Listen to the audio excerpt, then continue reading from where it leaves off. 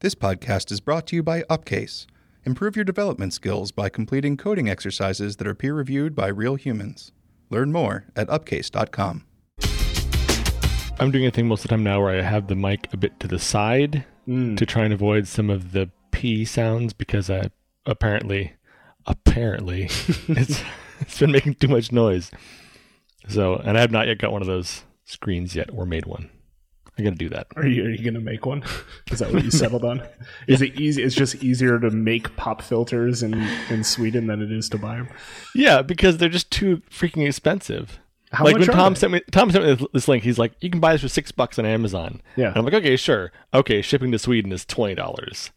And then I look in Sweden to try and find the things, and they all cost, the price for many of the online stores here is at least $20, if not $25. And then the shipping is like another $10. So I was like, I can't win. So like the cheapest thing is actually the buy on Amazon and ship to Sweden option, which seems ridiculous to me. They don't have like music shops? They do, but they're just expensive. Everything is here is pretty Wow. expensive. It sucks. It's like a no natural resources kind of a thing. Like nobody is making musical instruments in Sweden. I don't know. I think it's probably an economy of scale at work. Like in the US, you can sell products and know, okay, we're going to be able to sell 100,000 of these things. And Sweden has 1/30th of the population of the US. So Right. for someone to go to the trouble of actually importing it for such a smaller potential buyer population, Right. just like, it's just difficult. But don't you guys have like 30 times the number of death metal bands? So shouldn't that like make up for like, do the death metal bands not use pop filters? I'm sure they don't.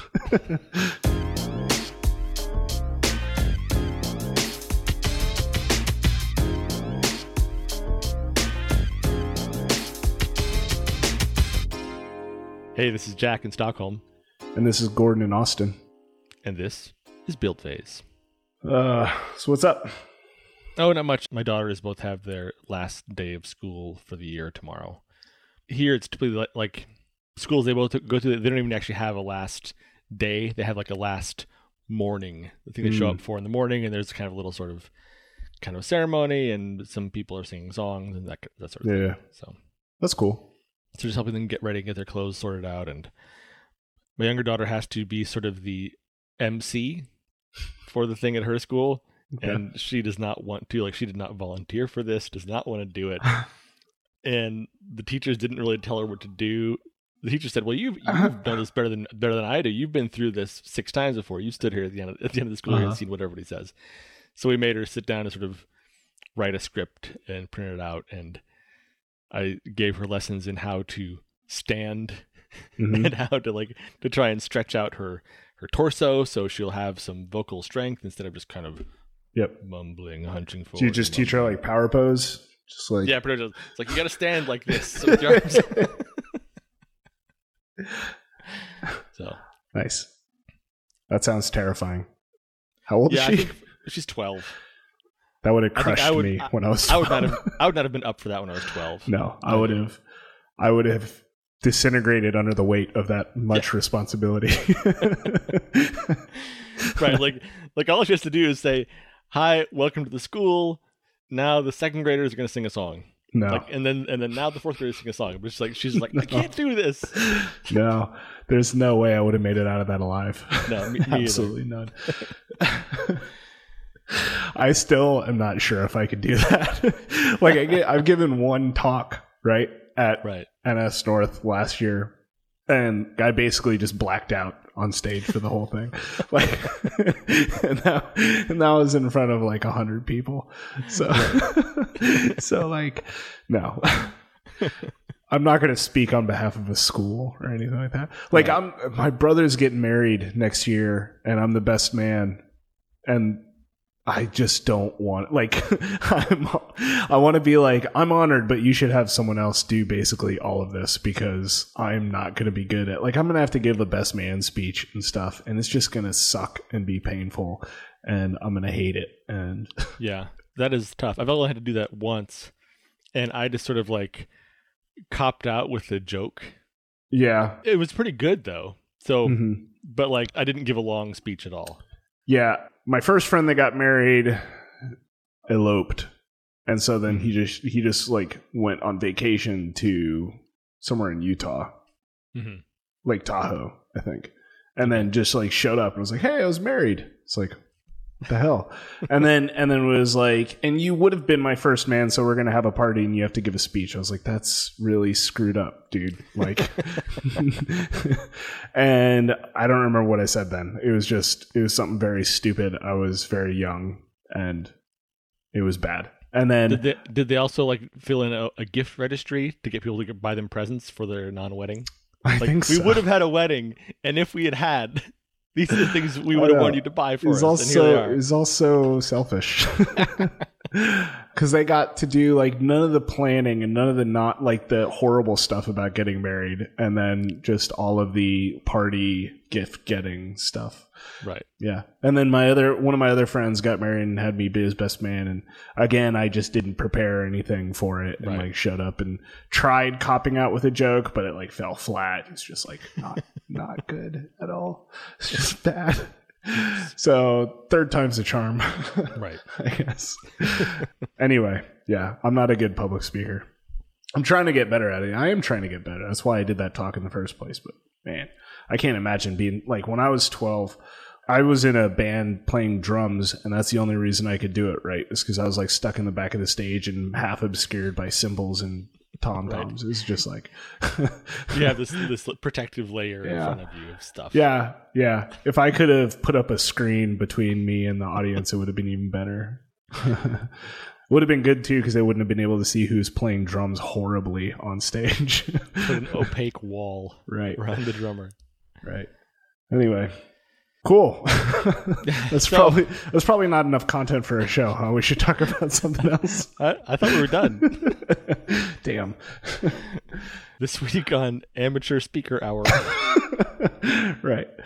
Man. Yeah, I don't know what's going on in the world of iOS much beyond that. Like, it's WWDC next week, so I think everyone is kind of holding their breath to see what's going to happen. So, like, we could actually say things right now, ridiculous guesses of what's going to happen, and this show will come out during that week. 2 weeks, actually. And it's funny because me and Mark made this exact same joke in the episode that you haven't heard yet. Okay. So, that episode comes out next week. There's an episode. I know, it's so... We had the same conversation last week, but like, it's very confusing because... So the episode that you and Mark recorded 2 weeks ago came out this morning. Right. So next week is going to be the episode that me and Mark recorded, and then this one will be 2 weeks after. So basically, anything we talk about, we kind of have to avoid WWDC because anything we talk about is going to already be either 2 weeks completely wrong or 2 weeks completely obsolete and not at all interesting. Right. Or we can just pretend that it's live, and we could talk about, oh man, last week WWDC, that was amazing. Yeah, we tried that last week to do it like live prediction stuff. It didn't go well. Okay, damn. Yeah. Oh well. So I don't know. I don't know. We didn't talk much about it just because same thing, right? It's hard to know what is going to happen, but yeah, it's interesting. I think one thing that it seems to be clear is the new labeling of macOS 10 as simply macOS, or as I've chosen to call it, macOS. It rhymes with tacos. just like WatchOS is not WatchOS. It's Watchos. Watchos rhymes with nachos. Mark actually posted on Twitter that CoreOS is Coreos. Yeah, I saw that too. Rhymes with Oreos.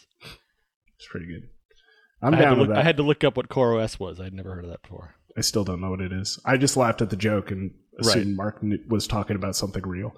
It's some sort of Linux container thing. Cool. Similar maybe to Docker, or I don't know. Sure. Sounds like a Docker-ish thing. One of these things I don't really know what it is. Yeah. I am actively trying to avoid having to learn Docker. It seems like one of those things that you could spend a lot of time learning it, and then if you don't use it and forget about it, in 4 or 5 years, it's going to be gone. It's going to be something else instead. Yeah. I feel like a lot of these infrastructure technologies end up being things that like, okay, great, this is cool, but if I'm not going to use it now, there's no reason to learn it because by the time I need to use it, it will have been supplanted by something else. Right. So just so that we're not being bad podcast hosts. So Docker is basically a container infrastructure for OS 10 and Linux. I don't know if it runs on Windows, but basically it's like the idea is you boot up like a tiny virtual machine that just hosts, and tell me if I'm wrong about any of this because this is just my understanding of it, but like that it boots up, basically you start a little tiny virtual machine that runs your code in a sandbox. I believe that too. And the idea being that it means that your production and development environments can be identical because you're running on the same environment everywhere. So okay, that makes sense. Yeah. I know that we're using it for some Haskell stuff because one of the big problems with Haskell is compile times. And so like when we were first deploying Carnival, which is the commenting system that runs on the Thoughtbot blog, right, the biggest problem we were having is we were pushing up code and trying to deploy to Heroku, and it was timing out because it took so long to compile all the code. Oh.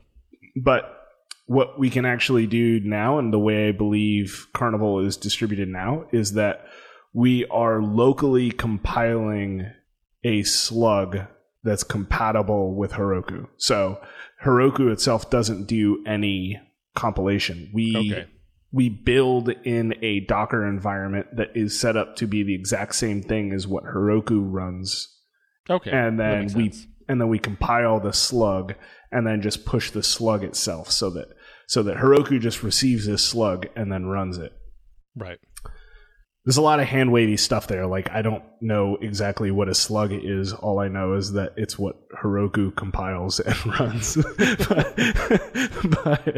but you know, yeah, that's the gist. I guess the only tech meaning of slug I've known is like a little chunk of a URL, right, for identifying something. Right. So it seems like if you're already using the word slug for that, why use something else too? Aren't there more words that we could be using? Like, why'd you choose that? I have no idea. Couldn't they just call it like a compiled binary? Right, which is what I think it is. But like I said, I really just don't understand any of this. And the interesting thing is, like, you say, okay, we compile it locally and then send them the compiled thing. And like, isn't this the kind of thing that the JVM was supposed to have solved 20 years ago? And, basically. And here we are still. Like, it's not really... Yeah, but it's basically like the Heroku platform becomes the JVM, right? So we compile down to things that run on Heroku and then just push those up. I don't know. Which, I mean, that's fine. It makes sense. It's just it's interesting that kind of we, as an industry, I feel like we kind of are still sort of looping through these same problems, you know, solving it in a new way. Not that we should have, you know, not that anyone should slavishly stick to the JVM just because it exists, but like, it's just interesting. They're like, well, it's all cyclical, right? Yeah. Like, I mean, all of this is cyclical. We move from writing C to writing Java. And now it's like, you know, we have all these types, and then that gets too crazy, and then people run away screaming to dynamically typed languages like JavaScript or Ruby, right? And now you're seeing people moving back towards typed languages, or at least compiled languages, right? I don't want to go into Elixir too much because I talked about it a bunch on the last show, but like there are a lot of Ruby developers moving over to Elixir, right? Which is a compiled language. So a lot of developers are moving over to, or Ruby developers are moving over to that. I'm seeing a lot of our Ruby developers here are also interested in Elixir, which has a very strong type system. So now it's strict type systems, whereas Elixir is still dynamically typed but is compiled. Elm is compiled and strictly typed. So, but I'm seeing people move over there, and it's always funny to me watching, because we've been dealing with types for a very long time. You know what I mean? Like, I basically have always dealt with types. Objective-C was always kind of wink, wink, nudge, nudge. This is a type, but you can... You tell me what type this is, and I'm just going to trust you. It's kind of like a lazy doctor. What do you think this is? Right, exactly. What do you tell me? And so, but we had some kind of type there, right? Right. And now with Swift, it's much stronger, and we have an actual type system. So it's been really interesting for me personally watching like Ruby developers kind of discover type systems through Elm, which is a incredibly strongly typed system. And kind of seeing a lot of parallels between them and kind of seeing some of the same things that we saw in the community when Swift came out. Not confusion over maybe. I don't think internally I've seen a lot of like confusion over the maybe type, which is optional. Right.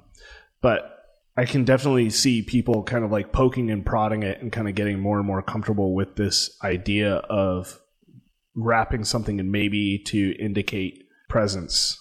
And then going back to Ruby and being like, oh, right, I don't have that now. And now I'm just dealing with nil, and the way that kind of changes design patterns. Right. So Elm is maybe in, is that sort of like optional in Swift, or like maybe in Haskell that it's the same kind of thing where it's wrapped up to be either a thing or nothing. Yeah, maybe in Elm is the same thing as maybe in Haskell. Elm is written in Haskell, I believe. I said that before and no one has corrected me. So I believe if you say it twice, it's true. I'm going to keep saying it until someone corrects me and tells me what it's actually written in. I guess I could look it up. Hold on, let me see. GitHub Elm. Yeah. 76.4% Haskell, 20% JavaScript. That 20% scares the shit out of me. But wait, isn't that because it compiles down to JavaScript? Yeah, it compiles down to JavaScript. So yes, confirmed by me just now, which is good. I could have done that kind of fact-checking before the show, but that's no fun. We didn't know what we were going to talk about. So right. It's fine. But yeah, so Elm's written in Haskell, so the maybe data type moves over directly, right? So it's the exact same thing.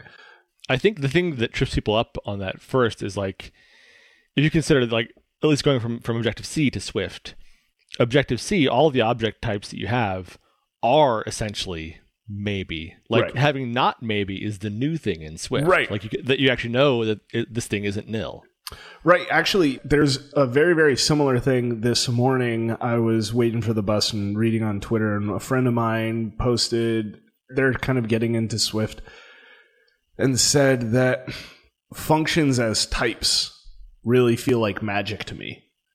And I was like, interesting, because we actually technically had that before, right? We had functions as types where functions are blocks. Like in Objective-C, like blocks have a type, and you can even create a specific type for it with a type def.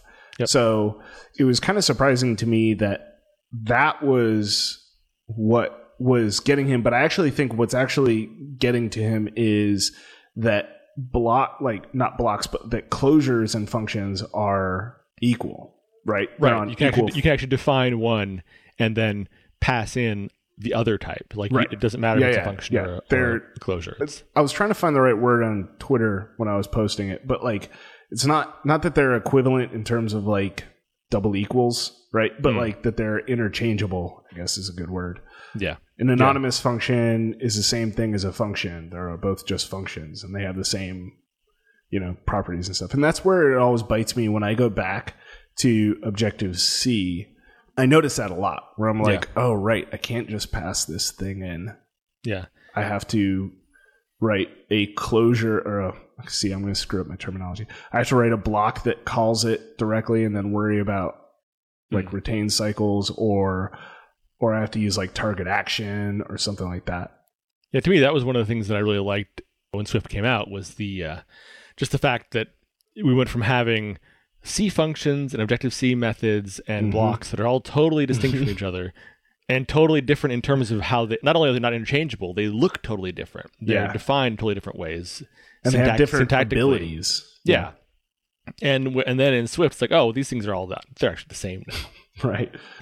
So nice. I just love it. Like there's something, Swift is getting better with his consistency. I have appreciated that recently. That seems like it's been a focus of the core team is to like make APIs more consistent, make behavior more consistent, like really kind of striving for consistency. Because that's one thing that's always driven me crazy about kind of any language that I've worked in is when you run into those inconsistencies like that, like, oh, to hit this one API, I need to write a C function, and C functions then are free functions, and or people write macros, and then macros work different. You know what I mean? It's just like all this stuff. Like someone writes a macro that returns a C function pointer to use as a callback, and you put that in a struct and pass it. It's like yeah, all that inconsistency. drives me absolutely crazy. I still think that, there's not inconsistencies inside Swift, but special casing inside Swift that still bugs me. But I'm kind of beyond the point where I'm willing to keep fighting those fights. Like, I don't mean that in a defeatist way. I mean that in a, like, Swift is going to be Swift, and that's all it should be. And I think it's okay for me to prefer other languages or other language features or other language design patterns over Swift while still working in Swift primarily. Right. Yeah. And I think some of that pain will also go away as new frameworks appear. Mm-hmm. When Apple starts writing new frameworks that can use Swift in a more directly Swiftian way. I'm thinking about the thing where we perpetually have IB outlets that are the implicitly unwrapped optionals. Mm-hmm. And that is only because the frameworks separate creating an instance of something like a controller from loading the things that it's referring to from a disk somewhere. And that, I guess probably the reason for that is initially performance reasons. Mm-hmm. You would want to be able to instantiate a controller object and then lazily load the actual stuff it needs later when you need it. And nowadays, who cares? Like, that's not really... Right. That's not important. Well, it also comes down to one of the things about that, specifically about that, and I feel like we being Mark and I forever ago talked about this on the show, but I think the whole implicitly unwrapped optional, or even just using a normal optional, the whole IB outlet thing on the surface feels like a problem that should be able to be solved by the frameworks, if not the language, but the frameworks. But I don't really know how. I think you would need more type information, because the big problem isn't you can solve that thing that you're talking about, right? You can solve the need to lazily load. You can solve that invisibly, right? Where then it's just remove the exclamation point from all of these, right? And you could have a framework that in conjunction with tools you have a controller with outlets to things that are views of different kinds. And it creates for you maybe implicitly an init method or something, or maybe you have to create an init method or whatever it is. And all those things are passed into the init method. So it loads it from the disk, and then it initializes the controller and passes in all the things. The only catch is if you have pointers back and forth, because maybe a view is also pointing the controller as its delegate. So one side is probably going to have to be something that is something like an implicitly unwrapped optional, because you can't initialize both objects at once and have them pointing at each other at once. One has to come first. Right. But they could eliminate a lot of it. And almost all of the outlets you ever create are in a controller pointing at a view. Yeah, but then the flip side of that, and the thing that hangs me up, is that unless we do lock down initialization paths, and this is why I said maybe it needs more type information, but unless it locks down initialization paths so that it can only be instantiated from a nib or a storyboard, unless we do that, then the compiler can't guarantee that those things will be there at the time of instantiation. Right. So right now, like I said, the compiler could, in theory, Xcode knows when outlets are hooked up, right? Yes. You get the little filled in dot next to them inside the gutter. So it's not too much of a stretch to say okay, well, then the compiler should be able to know that as well. Except for that, then every one of those view controllers still just has an empty init method, right? But that it has inherited all the way down from NSObject. True. Yeah. And I don't think it's reasonable to say okay, well, you can't instantiate view controllers or you can't instantiate them programmatically anymore. So this is where I think that, and I can't believe I might just suggest a subclass, but maybe maybe it needs to be a subclass or a parallel class to UI view controller and family, or an annotation or something. But you basically need to have some way to lock down the class to say this is a thing that's only able to be instantiated through you as the developer. Need to be able to say this is a thing, and I'm okay that it's only going to be instantiated through storyboard or the nib or whatever. Or it could also be a thing where, despite having this inherited empty init method with no arguments, that it could be that if you're running in this mode where you're saying, okay, this controller class has a bunch of things that must be a part of the init, and if you call the normal init without those things, you'll get a runtime error. Just like now, in the rare or weird cases where like if you force unwrap an optional that turns out to actually be nil, your program's going to crash. It would be one of those, and it's kind of thing that you would. I mean, if that happens, you're going to catch it during development, presumably. That I can't. Oh, you're saying just fatal error. Yeah, just fatal error. If yeah, exactly. I mean, you can get there right now, right, by overriding init all the initializers on your, except for init with code. Well, you have to override init with coder, but like, you know what I'm saying? Like, right. You can get there now by overriding all the initializers that are declared from UI view controller or table view controller or whatever, all the way up. Right. You can override all of those and then just have all of them do fatal error and still use implicitly your unwrapped optionals inside. The problem gets to be that really the compiler needs to be able to do these things. I don't actually want the compiler introducing potential runtime crashes. I want the compiler to ensure that as few runtime crashes happen as possible, and then I, as the developer, want to make those runtime crashes explicit. Right. Well, how about this? What if future UI view controller does not inherit from NSObject? Maybe it implements this NSObject protocol, so it can do a lot of the stuff it does, but so it doesn't inherit the legacy of having an empty init method. It's just got its own.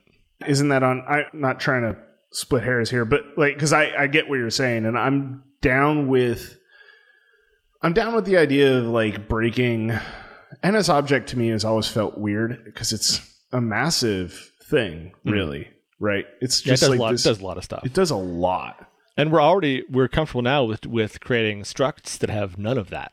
Or classes with none of that. In Swift. Even that in Swift, yeah. So I like that. I feel like I'm about to jump on a tangent. But like, so I'm down with that. But I think that all those initializers, including empty init, are declared on NSObject protocol. Maybe so. Yeah. I'm not sure. So but maybe that could be changed. Move. Yeah, I don't know. But I'm down with breaking, but that's why I'm saying like maybe they can make another protocol that is a lot of the stuff in NSObject. Make a new protocol called root stuff. Yeah. That NSObject protocol also inherits from and adds a few other things. And like that could be things that aren't necessary to be an object in the Cocoa environment and still be able to behave like an object. So if you want to stick it into an NS array, it's going to work. It can be retained and that kind of thing. Right. But that wouldn't have any of the initialization properties of NSObject. Maybe what this thing would define is an init method that takes some sort of decoder type of object. And then your init method looks like, okay, decoder, grab this property and set it to this, or grab this thing and set it to this property. And maybe the thing it grabs, maybe Interface Builder could create a struct on the fly based on the outlets you create. You have a struct that it creates for you that is like not even editable code. It's just like a thing. Obviously, it would be created somewhere in your project, probably and compiled, but it would be sort of as something you're not really meant to edit and can change on the fly. And therefore, but it has like a struct, so you don't have to sort of pull string-based keys out of something. You just say, okay, I want to instantiate this property with decoder.foo, and that is the pointer to some other object in your nib. Something like that. I mean, there are ways that this could be done. Yeah. And for all we know, we may be talking about what already was released a week ago at WWDC. This is so frustrating. I keep thinking about that because, like I have all these stupid ideas in my head of like things that I want, and I have to keep like I want to talk about them, but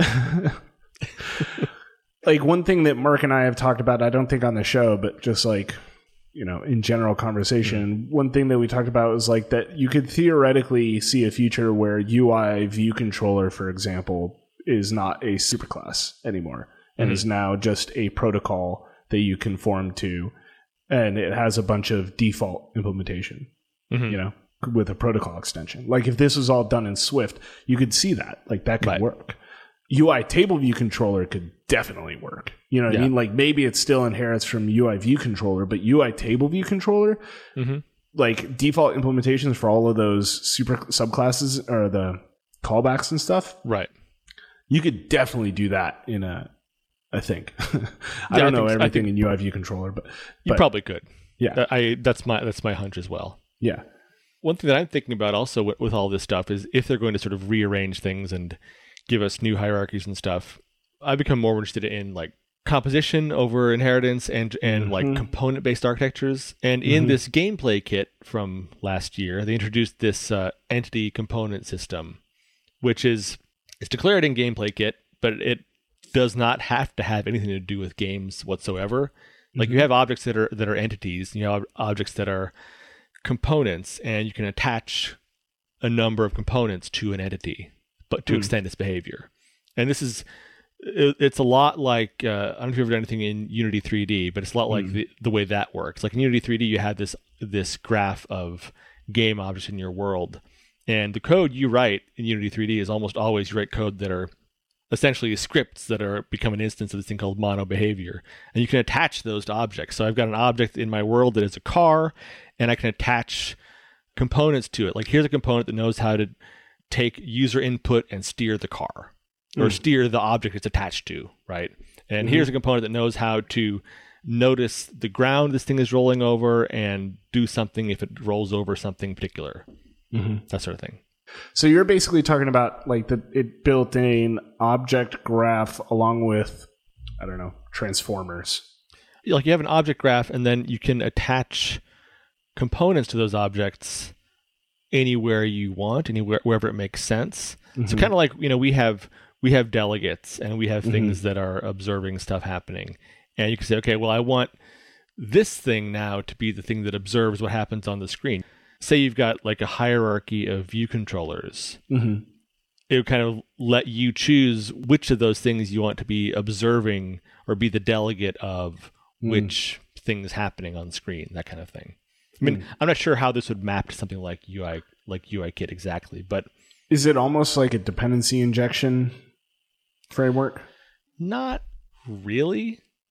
It's more like it lets you take, like you can define a component or a behavior, as they're called in Unity, and ideally you make that thing fairly self-contained and make something that doesn't rely on a lot of externalities. So if I make a component, again, say it's in a game like in Unity, a component that knows how to rotate the object it's attached to point at something in the world, like say to point at the player.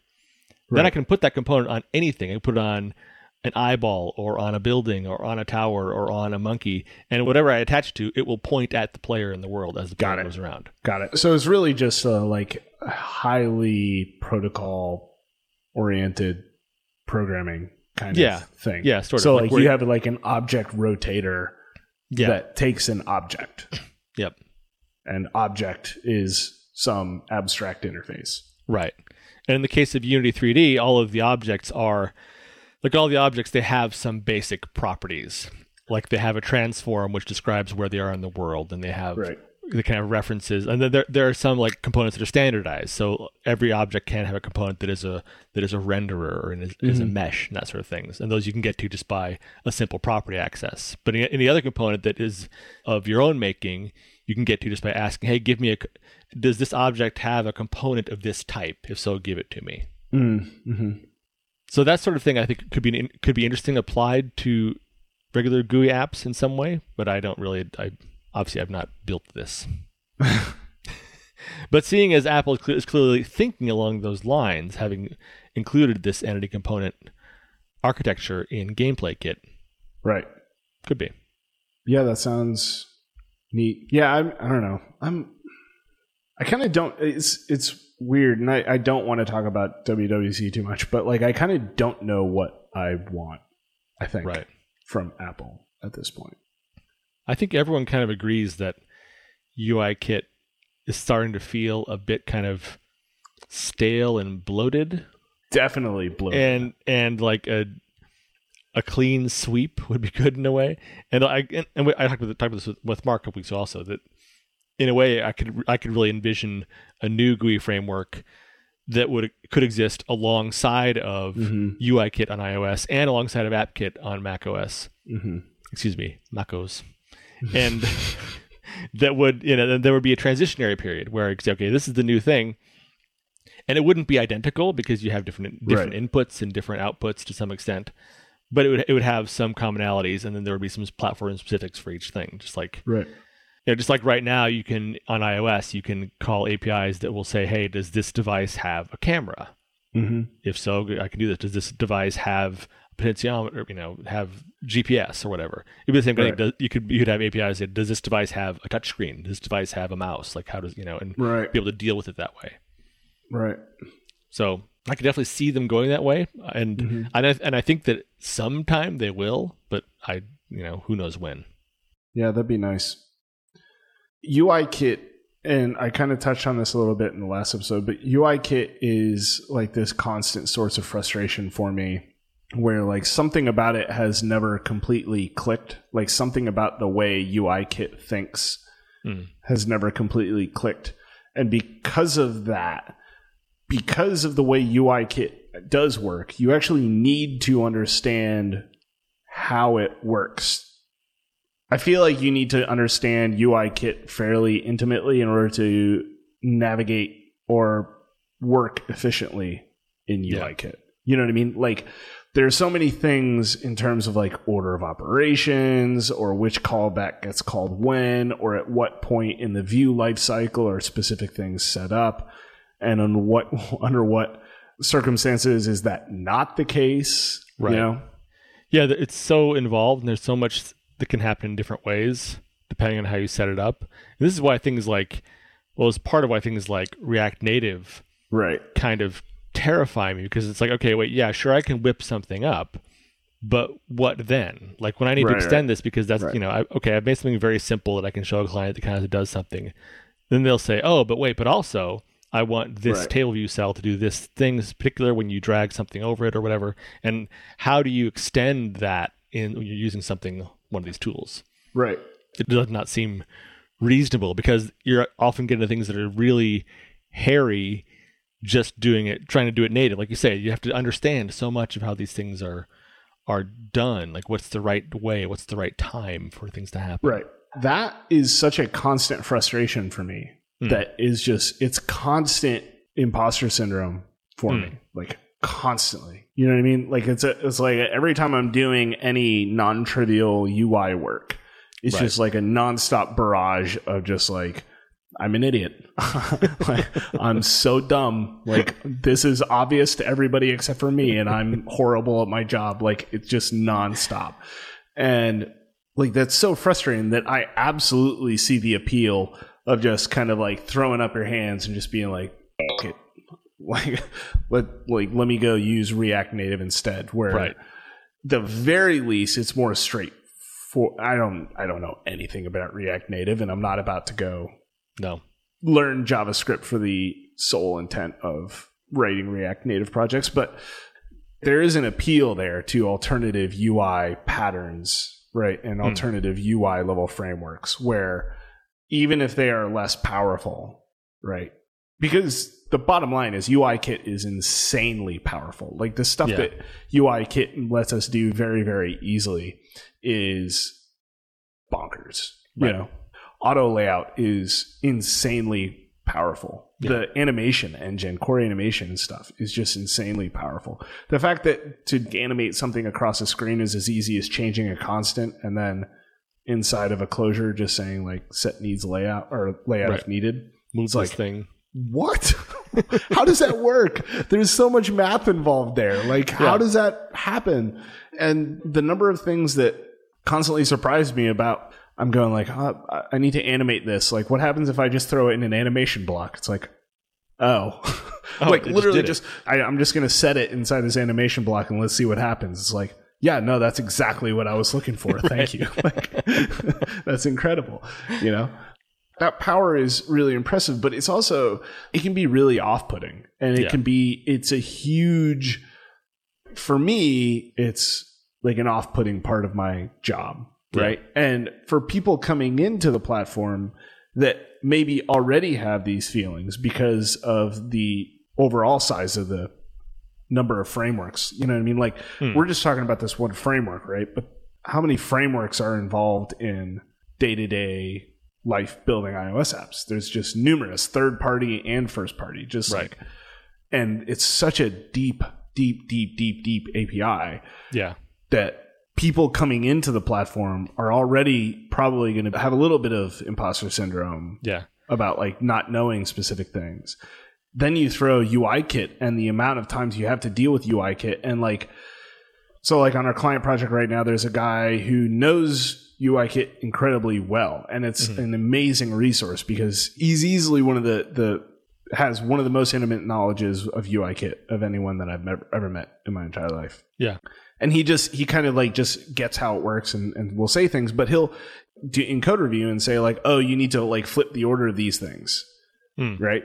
And so people on the project are just like, how the hell am I supposed to know that? You know what I mean? It's like, I don't understand. These look exactly the same. Like nothing functionally seems like it's changed. It's like, you talk to him about it, he's like, well, yeah, no, functionally they're the same, but really if you go under the, if you were to peel away the covers, like what's actually happening is X, Y, and Z. And so if you put these things in this order, then it can lead to these random problems down the road. But if you put them in this order, then we shouldn't run it. It's just like, that sucks. Like that just sucks. So to not ask, obvious. No, and it sucks to ask someone to know that in order to avoid making those mistakes. Like it just really, really sucks, I think. Right. I don't know. On my current project or my last project, I just wrapped up today. Like there was a bunch of stuff in there I was doing custom collection view layouts and a lot of custom collection view cells with special things like shadows and masking paths to cut out the shape of around an image and stuff. And like, it got pretty hairy, and like looking at the code, it all works, but like I had to sort of do a lot of hacking around, or not even really hacking around. It's just what was required to do. Like there's a lot of details involved in doing things just to match what a designer did in Sketch. Like, so, a designer works for 3 or 4 hours and makes this thing in Sketch of how he wants it to look. I look at it and I'm like, yeah, sure, I can do that. I can mask that shape of that cell to make it sort of angular, and I can make a shadow around the whole thing, fine. But in reality, okay, making that mask means I've got to figure out I've got to have a path, have one layer that is masking its content to that path, have another layer behind it that uses that same path to define a shadow, so the shadow is the same shape outside, because you can't mask the shadow, because then the shadow disappears. So it's like adds all this complexity onto things that when you look at it, think that looks reasonable. But then once you get in, it's like, wow, there's a lot of stuff here. Yeah. And there are a lot of things in there that it turned out really well, and I'm really happy with it. But at some point there, like just some of the stuff was taking a long time. Yep. And I was doing some weird things like transitioning between different collection view layouts with these cells that were transitioning state from one sort of size to another size. And all these paths, again, the masking path and the shadow path, animating all those things together while these things move. And like, it all works. But it feels like it's just like, spit and chewing gum and string holding it together. It's like, and I could not I hope I don't have to go in and try and change it again ever, because I'd have to relearn all the stuff I did to make it work. Yeah. And there's so many little pieces, so many moving parts. That's the main thing with me and UI, any UI level code, is it just feels fragile. And it just feels, it's always like the part of the app that I kind of like put together, and I'm like squinting at it, and I'm like, I think this seems reasonable, and like, I don't know, I guess. And then I run it and it does what I want, and then I'm like, cool, commit, never touch it. Like, don't mess with this. Don't blow on it too hard. Don't do anything around it. Like just leave it alone, because it works the way I want it, and let it be. And I hate that feeling. I absolutely hate that feeling. I much prefer working on a system where I can say, like, write a test, and I can say, it should do this. And then I just write code until that test passes and says, like, yes, it does that. And it's like, cool, awesome. And I'm not worried about breaking it, because if I did, then the test will fail. It's like, you're not going to write tests. You're going to tell yourself you're going to write useful UI level tests, and then you're going to try and you're going to fail, and it's going to be bad. And there's no test for animation. And you can do like screenshot tests of your UI, but those are insanely fragile, and they're only just going to break every time you update design at all. It's not worth your time. Yep. So frustrating. Yeah. So frustrating.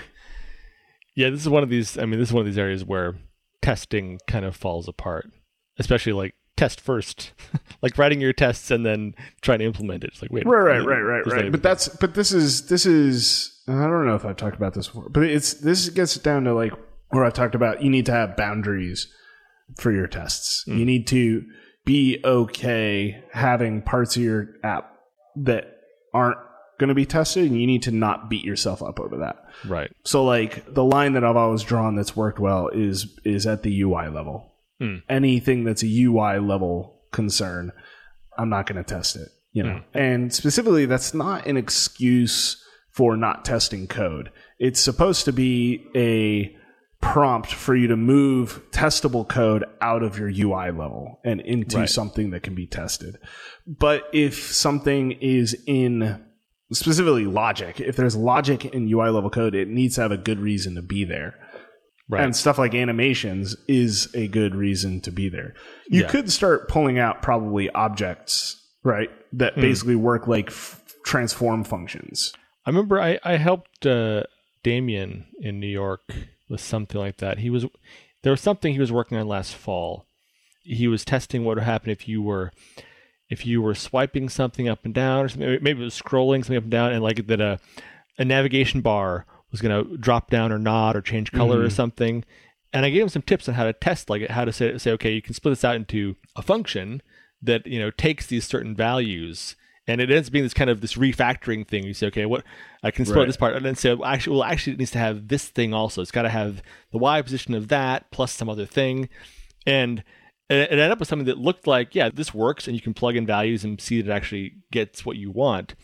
But my feeling after I did all that and showed it to him was that, like, okay, this works, but it's the same thing you described. It's going to be extremely fragile. Yeah. Like if the designer changes their mind about how it's supposed to work, well, then we've refactored all this logic into something that is just totally now useless. Right. Because now we're just going to redo, throw that all away and do something else entirely.